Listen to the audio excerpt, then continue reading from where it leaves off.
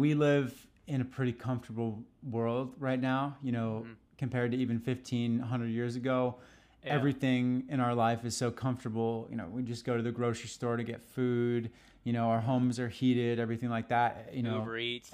Yeah, 100%. In America, we're so spoiled. And I think that this huge surge in rock climbing and endurance junkie sports right now is because people are looking for something to get out of the comfort zone, to really push themselves and feel fulfillment, because you need something tough in your life to really feel fulfilled and to feel accomplished. Welcome to the Zero Quit Podcast, where we bring you inside the minds of elite athletes, business owners, and other guests. I'm your host, Brock Covington, and through these conversations, you'll hear practical advice and effective strategies for building a more resilient mind. If you enjoy listening, be sure to subscribe to the show and share it with a friend. All right, guys, so today we have on Reece Robinson. He is a filmmaker, outdoor enthusiast, and recently a co-founder of the Audacious Report. How are you doing, sir? I'm doing really well, Brock. Thanks for having me on. Super excited. Yeah, absolutely. So I feel like that's a perfect starting point, is the Audacious Report, because you just got back from Leadville, and we'll dive into that in a minute. But what is the Audacious Report, and what kind of kickstarted you and your co-founder, Robbie Ballinger, to start it? So Robbie actually came up with the idea. It was bouncing around in his head for a few years. He has gained... Robbie Ballinger, for those who don't know, he's a badass ultra runner. He's vegan. He just ran 245 miles to beat a Tesla in 3 days, and he's incredible. He is now getting into mountain running, living out in Colorado, and he is really good at organizing events. Him and his wife, Shelly, they've done so many of these ultras. And so the Audacious Report comes from a multifaceted place of, let's celebrate people doing rad shit. There's actually a lot of coverage already about races, trail races of all sorts, road races. You can find a lot of media on those. But what about people doing events, feats of endurance that are not races? Robbie ran across the country. Yeah. Yeah, and even stuff that you just come up with, like, hey, I'm going to outrun a Tesla. Hey, I'm going to run all the tallest peaks in Colorado, do the toughest challenges in Colorado in just 2 months. Well, dude, he's like the perfect example of, and of course it makes sense because, he's like the origin of it, but the perfect example of why something like the Audacious Report needs to be a thing, because there are just those insane individuals that are pushing limits, that are seeking out these wild challenges that aren't a traditional thing that's covered, that aren't a traditional thing that, you wouldn't have, let's say, a group of runners or people necessarily to sign up to do a Colorado Crush, right? It's a very individual effort that you have to plan, on a personal basis. And so, with Robbie specifically, he has those weird accolades that not everyone understands. Each accolade needs an explanation. Like, what do you mean he raced a Tesla? What do you mean he did all the peaks, all this, that, the Colorado Trail, the Leadville, all in one summer? Like, you have to almost explain the feat, and once it's explained, the person's like, what the hell did, like, how does one even do this? So I think it's great that you guys have put together this, essentially a media outlet, and I'm excited to see kind of where it's going to be, down the road as you guys put together more content around it and really expand it and grow it. Thanks. Yeah, we're super excited. We launched with our debut film a couple months ago. As you know, the Colorado Crush. For those who haven't seen it, if they want to get inspired to get out on some trails, check out the Colorado Crush on YouTube. And we have so much in the works, some incredible athletes and feats that are really mind-blowing, that I'm there and I'm just like, how is this person doing this? We can talk more about that. We got a lot coming down the pike that are, these audacious feats of endurance that are so incredible. So recently you just got back, as I mentioned earlier, from Leadville. I was really upset because I was meaning to go to Leadville for the race, but then it was just funny that all these different things of like my life was all happening on like that same day. Like my wife's dad had bought us Colorado Rockies tickets like way in advance, and so we needed to be there for that, and then I had to it just kind of sucked, but I missed out on it, so I was jealous of seeing everybody there. But you just got back, and you were filming Hella Sidibe, which most people If you don't know, you should look him up along with Robbie and the Audacious Report and everything like that. But filming Hella's first 100-mile race, and of course it being such a memorable, historic race like Leadville, what was that experience like? So Hella is just positive energy embodied. Yeah. He is probably one of the most positive, energetic people I know. And what we want to do is we're in the process of making possibly a longer film about Hella, telling his origin story, telling the story of his transcon, and which he came up with kind of out of the blue. And he'd been running every day for a couple years and was just like, you know what, I'm running every day anyway, why don't I run across the country? So he's got this 5+ year run streak. He ran across America, and Leadville was huge for him because he had always wanted to do it. He had read Born to Run, and it was this defining moment where it was his first ultra race, and it was his first real experience on trails in depth. So it was such an honor to document him and watch him through that hell of a race.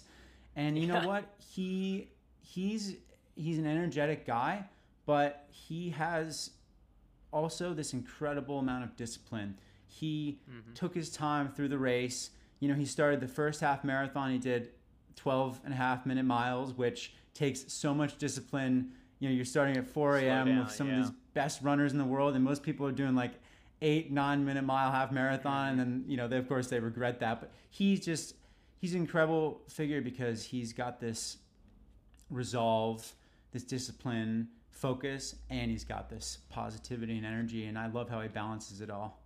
Yeah, you know, it's funny because you said exactly what I get. I haven't met him, but I get that exact feeling through his Instagram, through videos, things like that, that he is this positive soul all the time.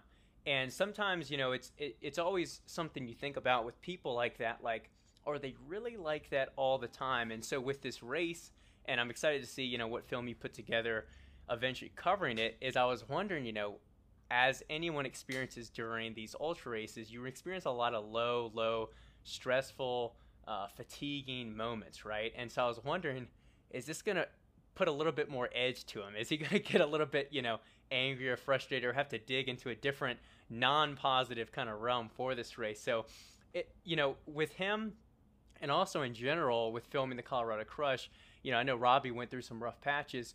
What is it like filming people during those wide ranges of emotions, especially those dark moments to where they probably don't even want the camera on them in that moment? They probably do want it later to look back on it. But in that moment, the last thing they want is a camera. They might even be questioning quitting, which would almost make the film, in a way, pointless to an extent. You know, what is that experience like? That's a great question. I think what I specialize in and what I try and embody in my filmmaking is fly on the wall, verite, as it's called, observational documentary. So I try to start filming with these feats, you know, at least several days, if not weeks, depending on the event, in advance. And the sacrifice I make is sometimes I'm not able to be totally present as just Reece hanging out with these people, but I try and keep the camera around. I try and make sure that they forget that I'm there and get them used to me filming with them, because you can't really get an authentic reaction. You can't get authentic moments when people are really hyper aware of the camera. So I try and get it to the point where they forget I'm there. They're so used to it that they are just so focused with the people around them and in the moment. And then you can capture those really intimate moments that you couldn't get otherwise if you just pulled up and whipped the camera out. Yeah, I know, 100%. And, you know, that kind of ties into your filmmaking overall. You know, just seeing the Colorado Crush, I think, is like the main work I've seen of yours. But I'm excited to see, you know, more with which you've been filming now that probably won't come out months down the road, especially with what you just did in New York with, what's his name, Oz? That just Oz Perlman. Yep. Oz, okay. Oz Perlman. Yeah. So he just ran, what was it, 135 miles? Just about, 135 just miles about, in 21 hours, 52 minutes, which is insane. Yeah. So with filming that only like, I think 2-3 weeks ago, give or take, and then this, how is it managing these different projects, and especially as a filmmaker? I know that the storyline isn't as simple as, oh, I'm just going to film it, and you can piece things together and make a story in editing, but there has to be a sense of where the story is going, what kind of shots you want, how you want to interpret or present a person or a feat. How do you go about managing all those different projects, especially when a lot of them take months to plan or edit or film in general? So there's a short answer and a long answer. The short answer is that the luxury with documentary filmmaking is that you do actually most of the work after the fact. So you try and get as much variety of shots as possible. You try and get as much as possible. And you can really piece the story, you have to, after the fact. There's only so much planning you can do. However, depending on the person and the vibe, the feat, that definitely determines the way I approach filming someone and their crazy run. Right now it's running. Mm-hmm. We're going into all sorts of different sports with the Audacious Report, but the running is the low-hanging fruit. But so for someone like Oz, he's really funny. For being a magician, you'd think he was a comedian. He's got this drive, this incredible competitive drive to succeed. And so that changes how I'm going to film versus someone like Hella, which is he's really trying to, do this for himself, and it's an internal process.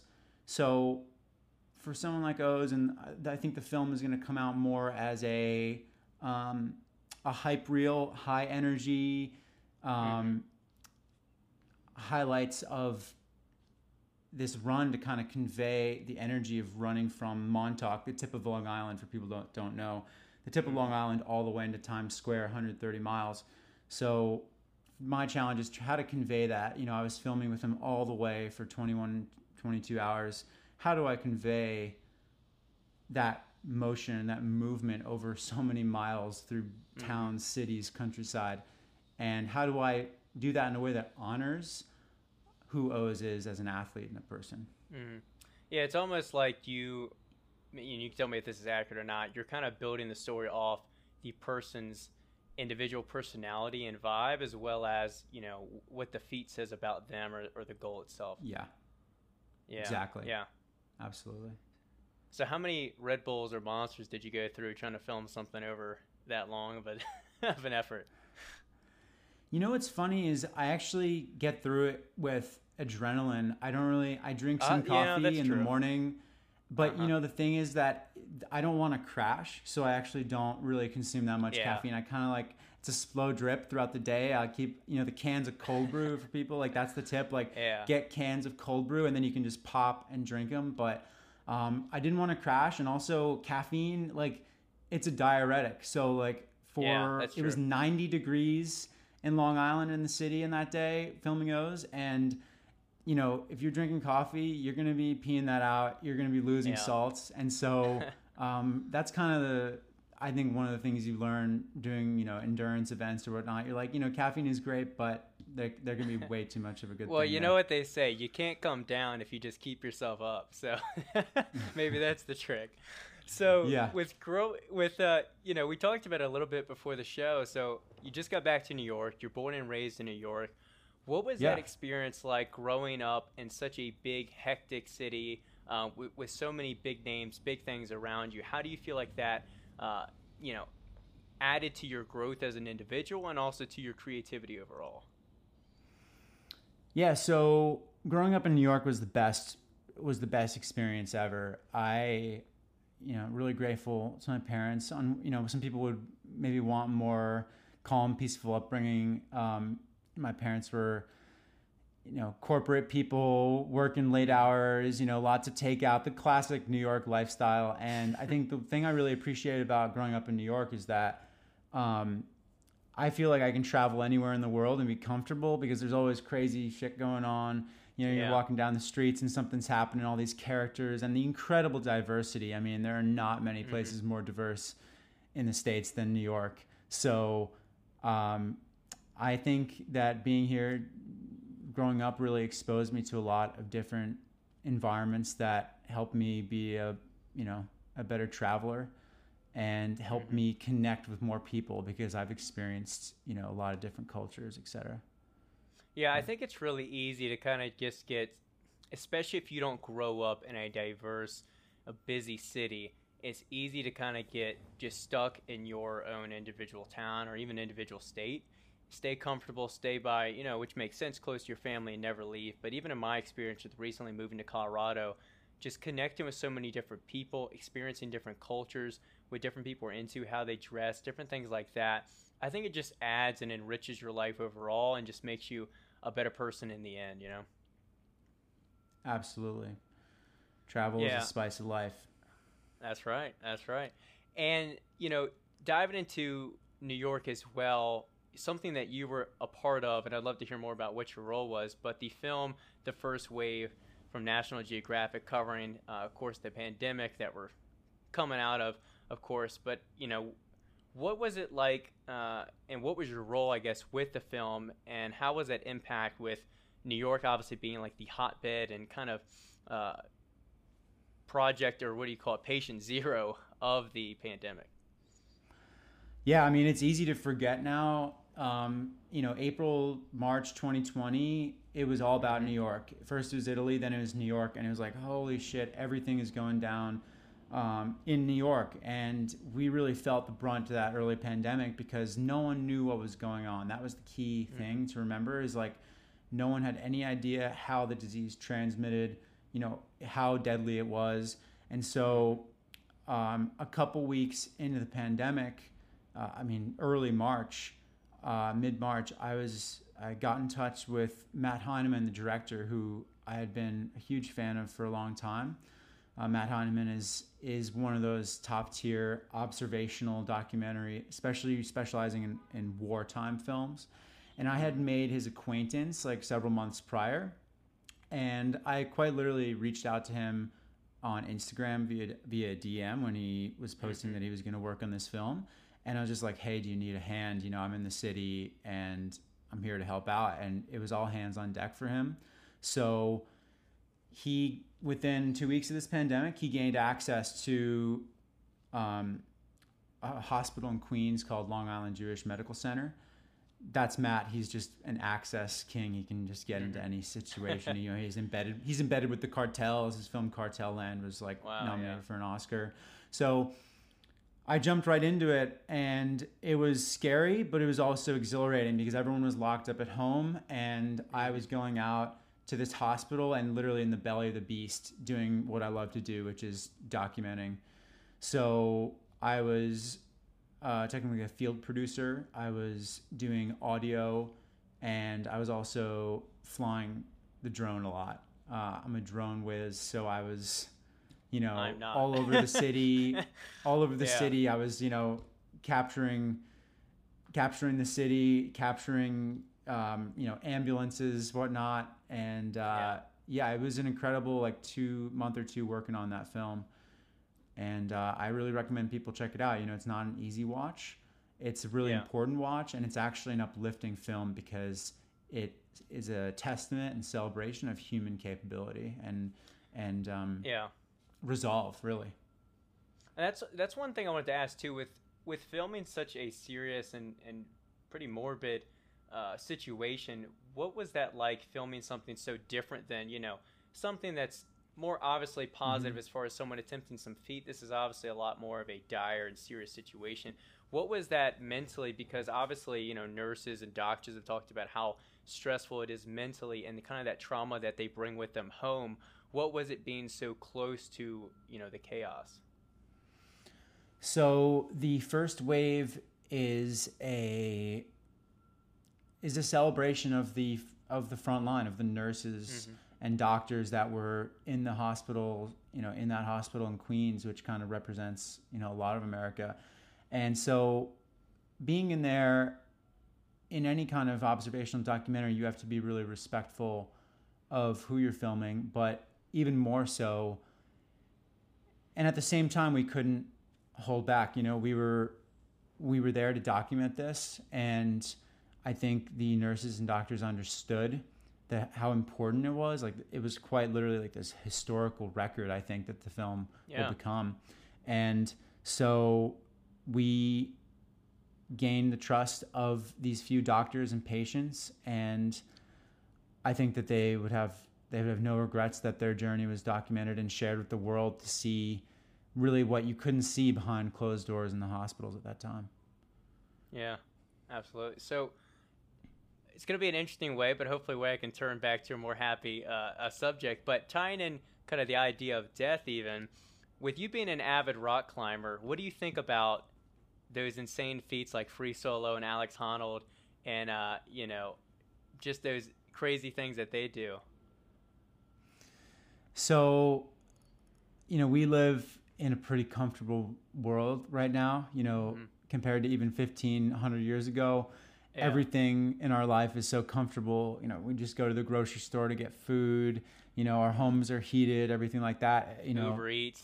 Yeah, 100%. In America, we're so spoiled. And I think that this huge surge in rock climbing and endurance junkie sports right now is because people are looking for something to get out of the comfort zone, to really push themselves and feel fulfillment, because you need something tough in your life to really feel fulfilled and to feel accomplished. And comfort is what we chase, but it's not really what will make us happy. And so for me, rock climbing is a way to achieve an ultimate flow state where you can't concentrate on anything else but your fingertips, the sensation of your toes on the rock, the sensation of the wind. And in this distracted world, it's really hard to get in that kind of flow state. And I don't ever think that I'm at risk myself, barring the catastrophic accident. But I think that it's feats like Free Solo, these films, The Alpinist, 14 Peaks, they're expressions of mastery, and combining mastery with physicality in this beautiful way that it must be so fulfilling for the athletes, and also happens to make a really damn good film. Yeah, well, I think you hit the nail on the head when you were basically describing that resistance and kind of the endless pursuit of comfort is definitely what makes us feel alive. And I think, you could tie it to something more primal, to where, we don't have these comforts, and we're constantly seeking for food or shelter, or just trying to survive, right? And then now we're in this modern world where, like you mentioned, we have all these different comforts. Most of us find ourselves in safe communities, safe housing. We have a police force. We have these different things that are kind of taking care for us. And, we kind of long for a little bit of resistance to almost give us that thrill, that adrenaline, to really, like you said, fulfill us and make us feel alive. So I definitely think, that's definitely what's driving these crazy feats, these crazy individuals. So you mentioned actually a film. I wrote this down because I was watching it just a few weeks ago. It was The Alpinist. And, I was watching it on, I think I watched the trailer first. Yeah, it is. I watched the trailer first, and then I made the mistake of looking at some comments. And I quickly realized that the individual himself, Marc-Andre Leclerc, died, not during the film, but, later on in a different feat, And, it made me think about, would you ever consider filming these feats yourself? Because in a way it's similar to, people pushing their limits in the same way that they would during these endurance events. But, with most of these endurance events, worst scenario, they DNF, or they could go to the hospital or something like that. But would you ever consider filming something like an Alex Honnold, or, something like a Nims, or, Marc-Andre, to where the potential for death is kind of right there and you're filming it? Yeah, I think that it creates a really complicated ethical situation when you are filming something that is so close to that line of catastrophe. And I know that Jimmy Chin on Free Solo, he couldn't help but ask himself the question of, like, could I possibly contribute to Alex Honnold, failing just because of my presence with my film crew?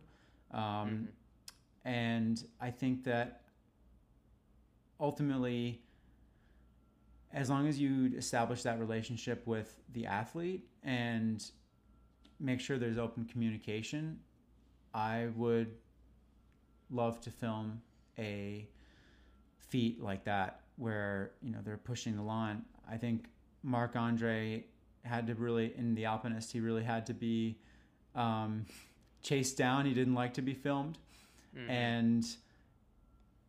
But I think he was ultimately, at the end of the day, just like Alex Honnold, so in the flow that nothing beyond the 2 feet in front of them was on their mind.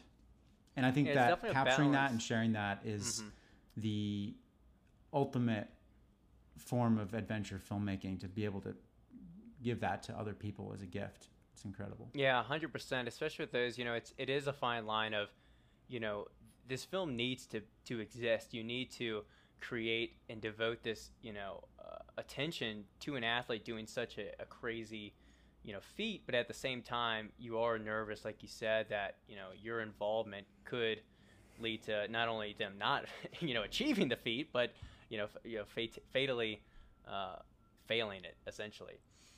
So you've worked with a tons of different people. We've mentioned that, a ton of the successful individuals and insane athletes kind of you work with individual here. Other ones have, been like Rich Roll, and I'm sure there's ones, of course, I haven't mentioned as well. Out of all the people you've worked with in different sets and things like that you've been involved with, who has left the biggest imprint on you, kind of mentally or as far as your inspiration? So it's gotta be Rich, because he has, I've seen firsthand the number of people that Rich has, forget about inspired, has changed their life entirely, including me. I've been vegetarian for a long time. And again, this is not just about diet. It's just about your inner core, your inner fulfillment. And I think he helped me really realize through his podcast way back. This is like early in high school. This is like 8 years ago at this point. He helped me realize through his podcast the empowerment that comes with taking control of your health and charting your own path and being fully behind that and being fully behind yourself. And so I was, really blessed to be able to combine my love of filmmaking, which was somewhat, fledgling and just growing at that time when I was in college, with my passion for health, right? Specifically through plant-based eating, just because I think that's a really easy way to get people to eat better if you're eating more plants. And so I worked with folks like Rich Roll, John Joseph, Nimai Delgado, these kind of really inspirational athletes who, if you see them crushing it out there, bodybuilding or running or swimming, and they're eating just plants, it's really inspiring. And I think that gets people in the door way more than any kind of fear mongering or, chastising people for eating meat, like whatever. 100%. Well, that is one thing that I like, that neither you, Robbie, Rich, do. And I'm happy to see that transition because, coming from a bodybuilding background, I remember years ago when different vegan athletes would come up, it was very fear-mongering based. It was very almost like the PETA approach, to where it's like, let me show you murdering a cow right in front of you because that's going to change you, rather than, educating and almost finding a compromise as far as, okay, maybe you're not ready to go cold turkey with cutting off meat from your life, but what can you do to either source more ethically raised cattle or to incorporate more plant-based foods into your diet? And I think that's definitely a better approach, especially if your end goal is to convert more people in the long run towards a healthier, more vegan lifestyle.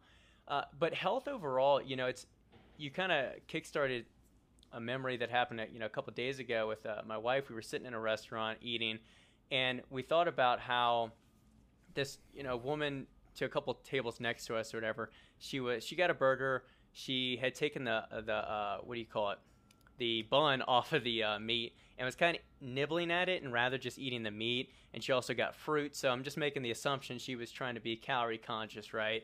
and trying to remove some of the calories. And I was thinking about it, how my wife mentioned it. Most people have no clue where their calories are coming from. They don't know that maybe that bun barely has the calories, and swapping out the fruit, sure, it's better than the fries, but you're still getting like some calories and sugar in there, and that exercise overall and what you do outside of this meal is going to have a bigger impact. And so what I'm getting at is the average person almost has no clue about the realities of exercise, of the realities of food, of what they're eating, of what macros are, and protein and calories, and things like that. It's a lot of myths and magazines and headlines that fill people's brains, and yet everybody eats food. Everybody has a body that relies on exercise and diet, and yet the vast majority of people have no interest in it, no passion in it, and no knowledge about it, Yeah, when I was in college, I had already been a vegetarian for 4 or 5 years. I was a sophomore. I didn't really, thinking back to who I was before. I mean, honestly, I owe it to Rich and him kind of helping awaken me and the gazillions of people he does. I was eating for breakfast these egg sandwiches with like the Morningstar veggie sausage patties, and I didn't think twice about it. And I ate those for so long, and it really started to take a toll on my health. In addition to like it being cold winter, I went to school in upstate New York, and like my health was deteriorating, and I didn't even really realize it. And so it was like a light turned on, just like, oh my goodness, think about what you put in your body, and the nutrient density, and just it's so important, getting sunlight, these kind of things. And I felt like I was like just totally ignorant, like a zombie beforehand, and it really made this incredible impact. I started getting into running, and I can't describe how impactful that was on quality of my life going forward. Yeah, it's definitely like a domino effect of positivity and just productive outcomes in your life, because, kind of how we could point at the government and say, okay, well, the problem with the government, it's not just one thing, there's a bunch of things, right? Well, I almost feel like it's the same way with society, as far as, there's rise, I feel like, in conflict and depression and anxiety.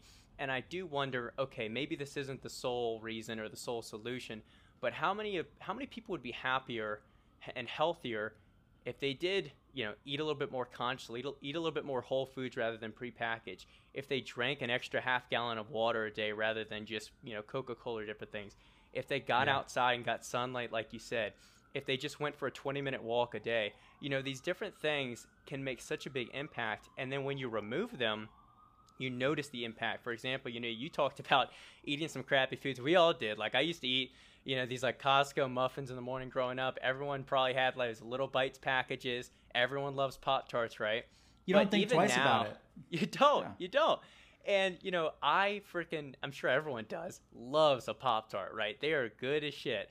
But I'll tell you what, they're insanely calorically dense. And even now with, running and lifting, I can fit the Pop-Tart in no problem and still, be leaner, have abs, figure it out, burn it off. It's not about that.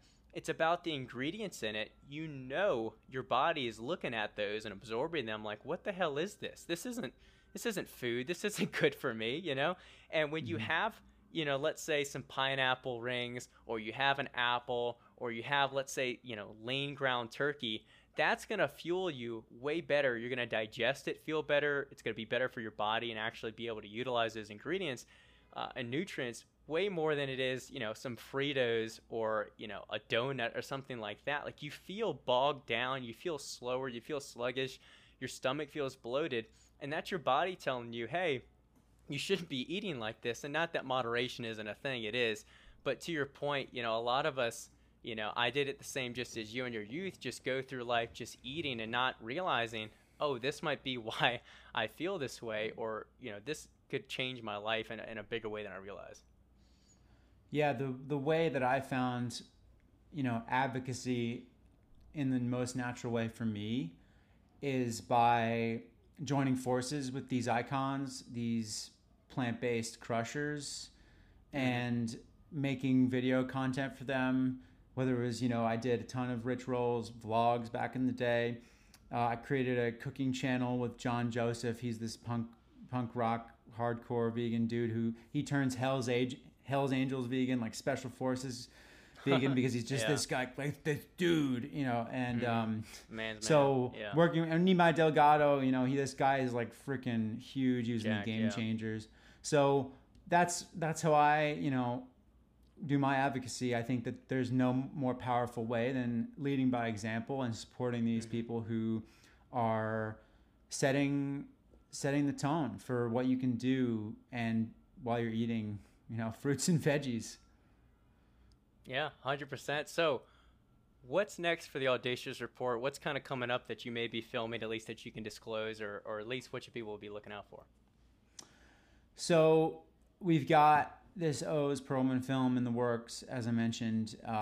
For those that don't know, he's like an America's Got Talent finalist. He's a magician, mentalist, incredible mind reader, and so it's funny that he is also this insane ultra runner, and both come from this drive, this laser focus and drive that you need to do both successfully.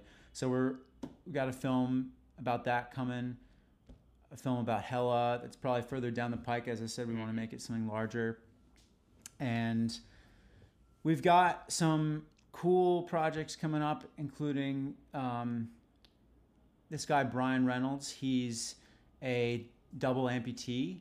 I actually just saw him in Leadville, and we're talking with him. He's looking to do the 7 summits, and starting with Kilimanjaro and Aconcagua. So that is something we're looking into filming. As a double amputee, for him to be scaling mountains like that is just unbelievably impressive. And he's got, I think they were actually just beat, but he's got several like half marathon records for a double amputee running.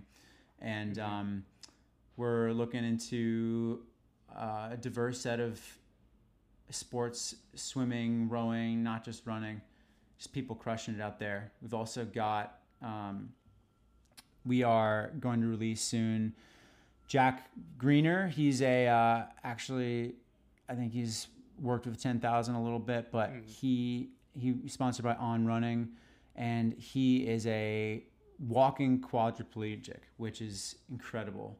After a jiu-jitsu accident, he was paralyzed, and he summited Mount Whitney, and there's a film made about that called Paralyzed Peaks. And you know what? I've seen the username now. Yeah, when you said Paralyzed Peaks, I was like, yep. Paralyzed Peaks. So we're getting the rights to that film about his summit of Mount Whitney, and we're going to release that on our channel. And he's such a kick-ass dude, to be completely paralyzed and to be able to climb Mount Whitney in addition to all the other endurance sports he does. Really excited to share that soon on the Audacious Report. Yeah, well, absolutely. Well, I'm definitely going to be keeping an eye out, especially for that Oz video, because it definitely looked epic as I was kind of following along. So where can people find you individually, and also the Audacious Report? So the best place for me is on Instagram at reece.robinson, RECE.Robinson. And the Audacious Report is theaudaciousreport.com, and the Audacious Report on Instagram. And we've got a lot coming. I should also say that Robbie is going to launch a podcast for the Audacious Report, and I think it's going to be such a hit. He's a charismatic dude, and so he's going to sit down with all these incredible endurance athletes doing wild challenges. And so I'm really excited for the podcast to launch, and those podcasts are going to come out concurrently with films. And we're creating a little media empire here. Yeah, well, I'm looking forward to it, dude. Thank you again for coming on. Yeah, I wanted to give a little bit of a little bit of advice, maybe to freelancers out there. Oh yeah, absolutely, dude. I think this is something that I have a lot to say on, because a lot of people are asking, like, oh my God, how do you work with like Rich Roll or even Robbie and these kind of folks, or the first wave is picked up by National Geographic, and that was probably the most prestigious project I've worked on. And I think the key really is networking and getting good at being lucky. I know it sounds funny, but luck takes a certain amount of skill to be able to put yourself in the right position to It get does, lucky. yeah. You have to show up, you have to be there in a position where you can then ride that train onto that next cool opportunity. And so, as I said, with Matt Heineman in the first wave, that was a DM after I'd met him, right? But I needed to meet him first, and that was through a mutual friend. And for freelancers that are looking for advice on how to cold email, cold DM that person they look up to work with them, my advice is to start, just ask the person you admire to just tell them a little bit about their journey and how they got there. I think if you start out by cold emailing someone, and you're like, hey, can you help me? I don't think it's as effective as just saying, hey, person I admire, maybe find a common thread. Maybe they went to the same school, or maybe they live in the same area, and ask them about how they got there. People like to talk about themselves. Ask them about their journey, and naturally in the conversation it'll come up, oh, well, how about you? And I found that approach to work really well, and I think that can help a lot of you guys out there get some opportunities. Yeah, well, 100%.